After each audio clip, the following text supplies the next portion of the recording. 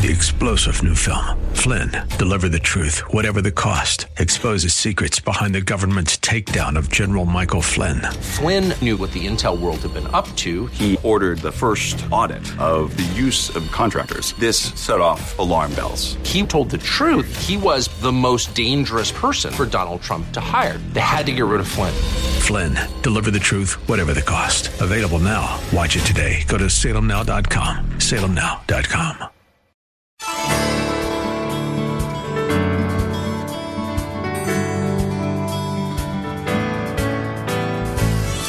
Hello and welcome as we lift up Jesus with Pastor Dudley Rutherford. I'm Kyle Welch. This program is part of an outreach ministry from Shepherd Church, located in Los Angeles, California. Everything we do at Shepherd is based around John 3:14 that teaches us to lift up the name of Jesus that the world might believe.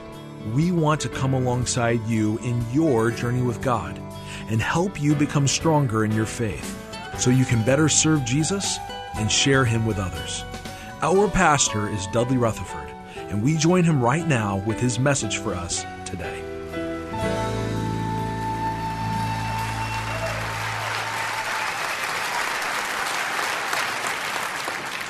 I want you to take your Bibles, turn to Nehemiah chapter 7 and 8, and also grab your sermon notes out of the bulletin.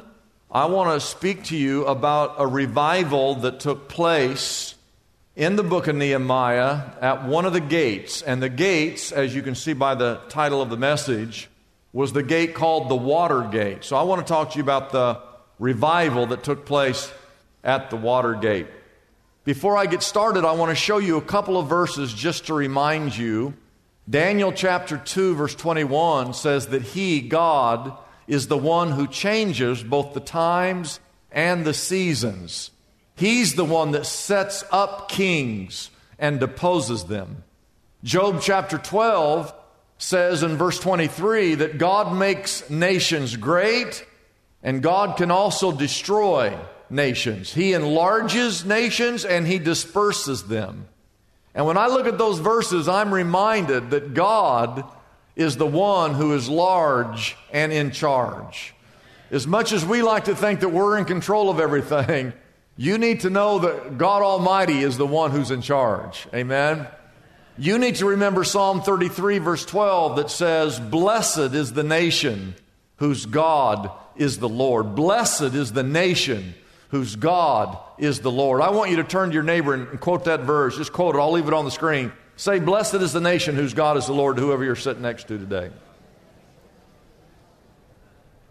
So today, as we go through our study so far, we've looked at the first 6 chapters of Nehemiah.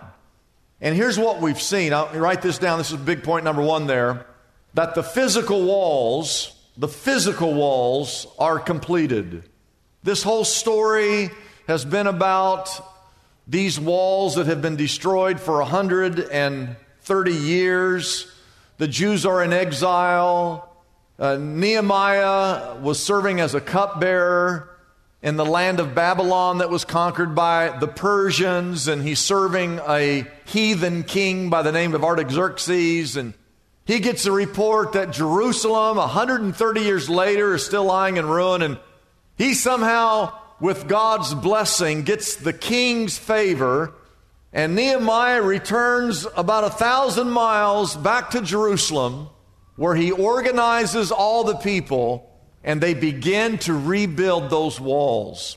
And last week, we looked at that those walls were completed in 52 days. I don't know if I could retile my bathroom in 52 days, but somehow they rebuilt those walls. And we looked at last week that it happened because of 4 things. One is the extraordinary leadership of Nehemiah. Secondly, the people all got together and came up on that wall and worked shoulder to shoulder. Number 3, the people were persistent, that in spite of the troublemakers, Sanballat, Tobiah, and Geshem, they would not quit. They did not give up. Even though they were threatened, they stayed on that wall and finished that task. And the 4th reason why those walls were completed was because God's hand of blessing was upon that entire project. So the first 6 chapters, we have these physical walls. The walls are rebuilt. The gates and the doors are all set in place. They had what's called the final inspection in any project. And this great work is completed. All systems go. So in your notes, there's a little box. Chapter 6, write this down, is the completion of the walls. Chapter 7, which we're going to just give you an overview of it. In chapter 7, it's a list of names of people, many of whom are leaders. They actually took a census in chapter 7. It's a list of all the Jewish exiles that were able to return to Jerusalem. At the very end of chapter 7, I believe in verse 66, it tells you how many people were actually there when these walls were completed. The number is 42,360. It also tells you that there were 736 horses, 245 mules, 435 camels, and 6,720 donkeys. I mean, they counted everything and everybody. And then the people began to give of their resources to establish a military, for their leaders, for the city, for the temple. But I want to show you this kind of a summary here. We also see in verse 39 that there were priests, there were Levites, there were singers, there were gatekeepers, there were temple servants, and there were descendants of Solomon. Chapter 7 is a list of all the people who were there and a list of the people who belonged there. So in the middle of our study, which we've been in for a couple of months, chapter 6, write this down, is the completion of the walls. Chapter 7 is a company of the leaders.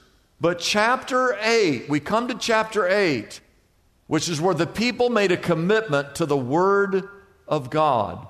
Chapter 7 is an important chapter. It identifies the people of God. It identifies the people who benefited from those walls. But chapter 8 is of even greater importance because, write this down, even though the physical walls were completed, what was needed most was the spiritual element. Worship was what was needed. In other words, having physical walls, doors and gates, is only a part of the restoration process. What was needed most, what was critical, was a restoration of the spiritual. I mean, after all, what good are walls? What good are these walls if there's no worship here? What good are the doors if there's no discipleship? What good are gates if there's no one growing spiritually? You can have a physical foundation, good for you. I'm happy for you. You got your walls, you got your gates, good for you. But what is needed more than the physical is a spiritual foundation. And right now we're living in a day and age where we have all this political wrangling. You have two parties. They are the same in many ways, and they are different in many ways. But both parties go back and forth, and they have all these talking points that you've all heard a million times. You've reached conclusions, but neither party ever talks about what is needed most in this country, the United States of America, because what is needed most in the United States of America is a revival and the people of God turning their hearts back to an almighty God. That's what's needed most. So in chapter 8, we see what's most important to Nehemiah as a leader. We see what's most important to Israel as a people. And we're going to see what should be most important to the United States of America, what should be most important to you, and what should be most important to me. It's time, and I hope you're listening, to fix what initially caused that city to be destroyed in the first place. We're going to try to fix what caused the Jews to be carried off into captivity. It's now time to get the spiritual priorities in place in the city of Jerusalem. First things first. Everybody say first things first. So write this down. The first thing that happened here is they requested the Word of God. They requested the Word of God. I want you to take your Bibles, and we'll start reading there at the beginning of chapter 8. It says that when the 7th month came, and the Israelites had all settled in, the walls are complete, the priesthood has been elected, the city officials are in place, order has been established, everybody is settled in. The Bible says that all the people assembled as one man. That means they were united in the square right before the water gate. Remember when we started this, they had all those gates that they had to fix. The water gate was one of them. And I told you to remember that gate. So here's what took place at the water gate. They, everybody say they. That's not Nehemiah. That's not the priest. Those weren't the city officials. They are the people. The people told Ezra, the scribe, bring out the book of the law of Moses, which the Lord had commanded for Israel. It's important for you to remember that today is different than what it was like back then in the fact that they didn't have Bibles like we have Bibles today. How many of you have a Bible? You have one with you? Raise your hand. Just show me the Bible. We've done this every service. Raise your Bible. I want to see it. I want to see it. I want to see it. Back in the old days, people would raise if they didn't have a Bible, they'd raise a hymn book, but I could tell the difference. But anyway, we have Bibles, and we have Bibles everywhere. I looked in my office before I came out, and I have on just a couple of shelves, I counted them, I have like 50 Bibles in my office. And they're all a little bit different, but I have them, and I use them for different reasons. How many of you just raised your hand, you told me you have a Bible. How many of you have more than one Bible? You have more than a Bible. All right, so you have several Bibles. You see, back in Nehemiah's day, they didn't have printing presses. There were no Christian bookstores. They didn't have iPhones or tablets. But I tell you what they had a hunger. The people said, bring us the book. We have many Bibles, but we don't have the hunger that they had for the Word of God. So the first thing that we see in Nehemiah's day, after the walls were completed, the very first thing that happens, the people request, bring out the book. Number 2, write this down. Then they read the book. They asked for the book, and then they read the book. Actually read it. I want you to look at verse 2 and 3. So on the first day, everybody say the first day of the 7th month, Ezra the priest, he brought the law before the assembly, which was made up of men and women and all who were able to understand, just like today. We have an assembly here with both men and women. Now look at verse 3. The Bible says that he read it aloud from daybreak till when? Till noon. As he faced the square before the water gate in the presence of the men and women and others who could understand. I want you to truly understand the magnitude and the detail of what you just read. Now, when the sun came up, it's probably 6 o'clock a.m., 7 o'clock, 8 o'clock, 9 o'clock, 10 o'clock, 11 o'clock, 12 o'clock, for 6 hours from daybreak till 12 o'clock noon, 1 hour, 2 hour, 3 hour, 4 hour, 5 hour, for 6 hours, he read from the Word of God.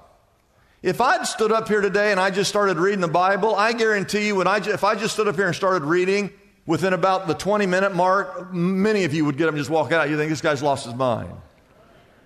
We easily spend more time on Facebook than we do in the Word of God. We spend more time on social media, on Instagram, than we do in the Word of God.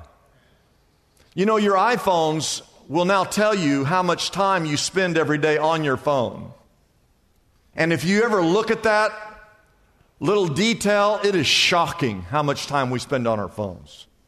I read a report this week that the average person touches, you just touch your phone, pick it up, hold it, carry it, whatever you do, about 2,000 times a day. And what's amazing is not just that people don't really spend much time in the Word of God. There are a lot of churches in America today that no longer really teach from God's Word. The people said, bring us the book. They gathered as one assembly. and they read it for 6 hours. God's Word is an instruction manual. It's a lifesaver. It is a blueprint for your life. The Bible is God's love letter to you. They requested it. They read it. Number 3, write this down. They were receptive to it because the Bible says that they listened attentively. The second part of verse 3 says, and all the people listened attentively. You see that word? They listened attentively to the book of the law. Now, many times when we're studying the Bible, we've got the television on in the background, or somebody's fixing breakfast. I know that for a fact that there are times where I'm up here preaching on a Sunday morning. It's probably already happened today, where while I am teaching God's Word, there's someone checking their football fantasy statistics. That happens. People are checking the weather. They're making lunch reservations. They're looking at their social media. Next time you bring someone to church and your husband's over there looking at his football stats, you just say, hey, pastor said I could throw your phone in the baptistry. You tell him I said that. But don't do that, don't do that, don't do that, don't do that. They requested the Word, they read the Word, they were receptive to the Word. Letter D, write this down. Watch this. They had reverence for the book. They had reverence. One of the most important parts to this whole story is these next 2 verses. It says that Ezra the scribe, he stood on a high wooden platform that was built for this occasion. And beside him on his right was Mattathiah, and there's a whole list of guys' names there. And look at verse 5. It says that Ezra opened the book, and all the people could see him because he was standing above them. And as he opened it, the people all stood up. Why did they stand when he opened this book? They stood because they believed that these were the very words of God. That's why they stood.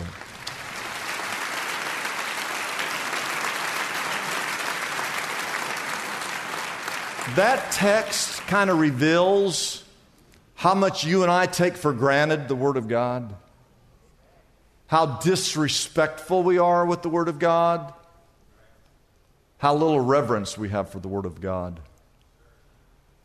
And don't forget, they stood for 6 hours.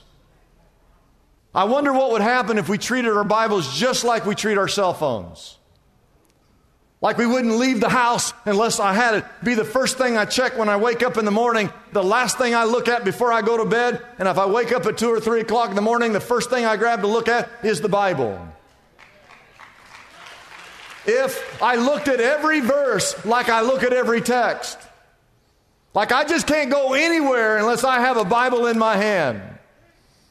I will confess to you, I have stood for 4 hours to watch a football game. I have stood for 2.5 hours to watch many basketball games.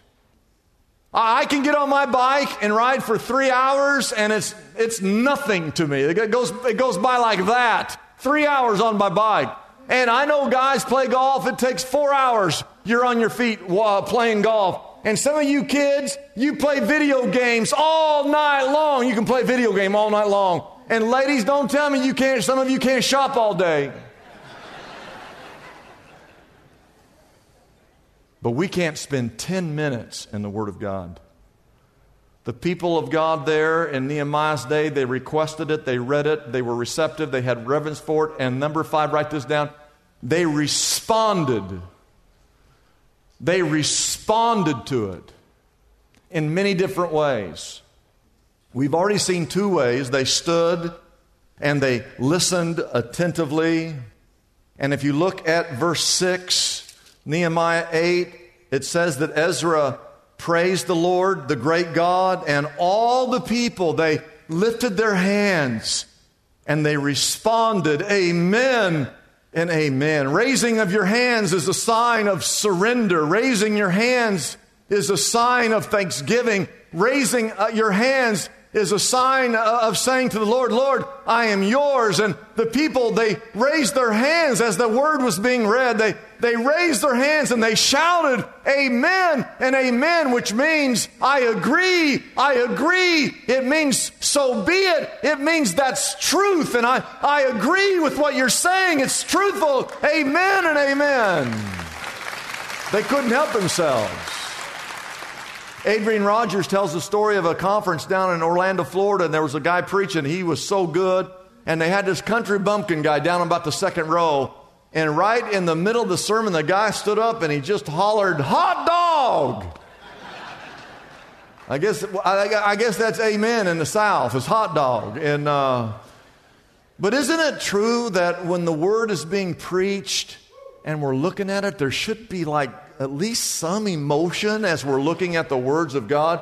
Can somebody say hot dog? Hot dog, amen. And the fourth thing that happened, watch this. They stood, they listened, they raised their hands, they said amen and amen. And number 4, they worshiped the author of this book.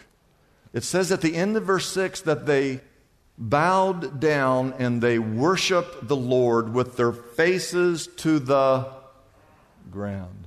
Oh, I want you to notice the focus was not on Nehemiah. The focus was not on Ezra the scribe. Certainly the focus was not on Sanballat, Tobiah, and Geshem. The focus was not on man. The focus was on God, as it should be. I know that every church is different, and Shepherd, we're our own unique church, and we have multiple sites, and we have different worship teams, and today we had like a special number and song, and we have youth weekends, and one weekend we prayed for the teachers, one weekend we prayed for the students. A couple of weeks ago, we prayed for the police officers, and we just sometimes you come, you might watch the sermon on a video, but whenever you get out of your car and you walk into this building, you're not coming in here to be entertained. You shouldn't be coming in here to watch a show. You shouldn't be coming in here to listen to a pastor. You're entering here to open up the Bible, to study the Bible, to listen to the Word of God, to revere the Lord, to worship the Lord, and to focus on God, not on man. That's why you should be here.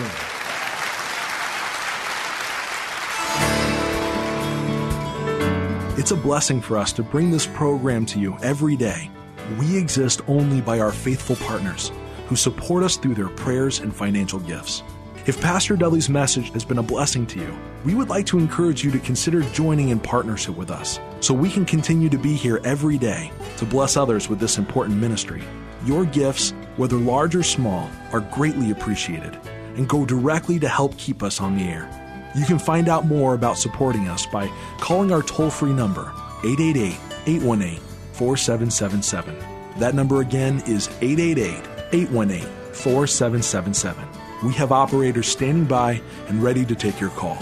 You can also support us by going to our website, liftupjesus.com/reach. That address again is liftupjesus.com/ and then the word reach. Deep in the heart of every believer, there's a faint whisper, a call, a prompting. We go about our business and we hear it. We see and interact with lost people every day, and the whisper echoes again for us to share our faith and tell others about Jesus. And yet, we still resist. In his latest book, Compelled, Pastor Dudley Rutherford shares his earnest desire for each and every believer to be equipped with the good news of salvation. He encourages you with inspiring stories of men and women, young and old, who have accepted the irresistible call to share Jesus with everyone they meet. And he provides practical methods to overcome your fears and effectively articulate the message of salvation. Thousands of readers have already taken advantage of this incredible book, and now it's here for you. Compelled, the irresistible call to share your faith, can be yours right now for a gift of $15 or more to the Lift Up Jesus Ministry. It's as easy as calling our toll-free number, 888-818-4777. That number again is 888-818-4777. You can also get Compelled, the irresistible call to share your faith, on our website, liftupjesus.com. Our address again is liftupjesus.com. Discover for yourself the strength that awaits inside you to speak boldly to others of how Jesus Christ has changed your life forever. Don't hesitate. Call us right now and get your copy of Pastor Dudley's latest book, Compelled, The Irresistible Call to Share Your Faith, today. I'm Kyle Welch, inviting you to join us tomorrow at this same time as we again lift up Jesus with Pastor Dudley.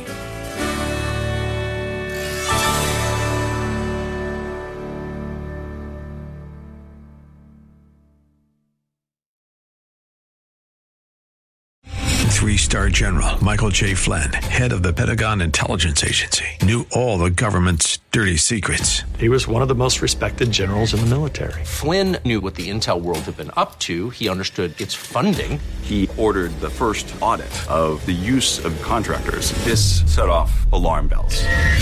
The explosive new documentary, Flynn, Deliver the Truth, Whatever the Cost, uncovers the facts behind this scandal. Flynn told the truth. He was the most dangerous person for Donald Trump to hire. I find out the worst enemy that I'm going to face in my life is right here in America. They took my assessment and they wanted me to change it. And I was like, I'm not changing it. They had to get rid of Flynn. With in-depth interviews, archival footage, and never-before-seen personal records of the man behind the headlines. I just felt like I was drowning. Flynn, Deliver the Truth, Whatever the Cost. Available now. Watch it today. Go to salemnow.com. salemnow.com.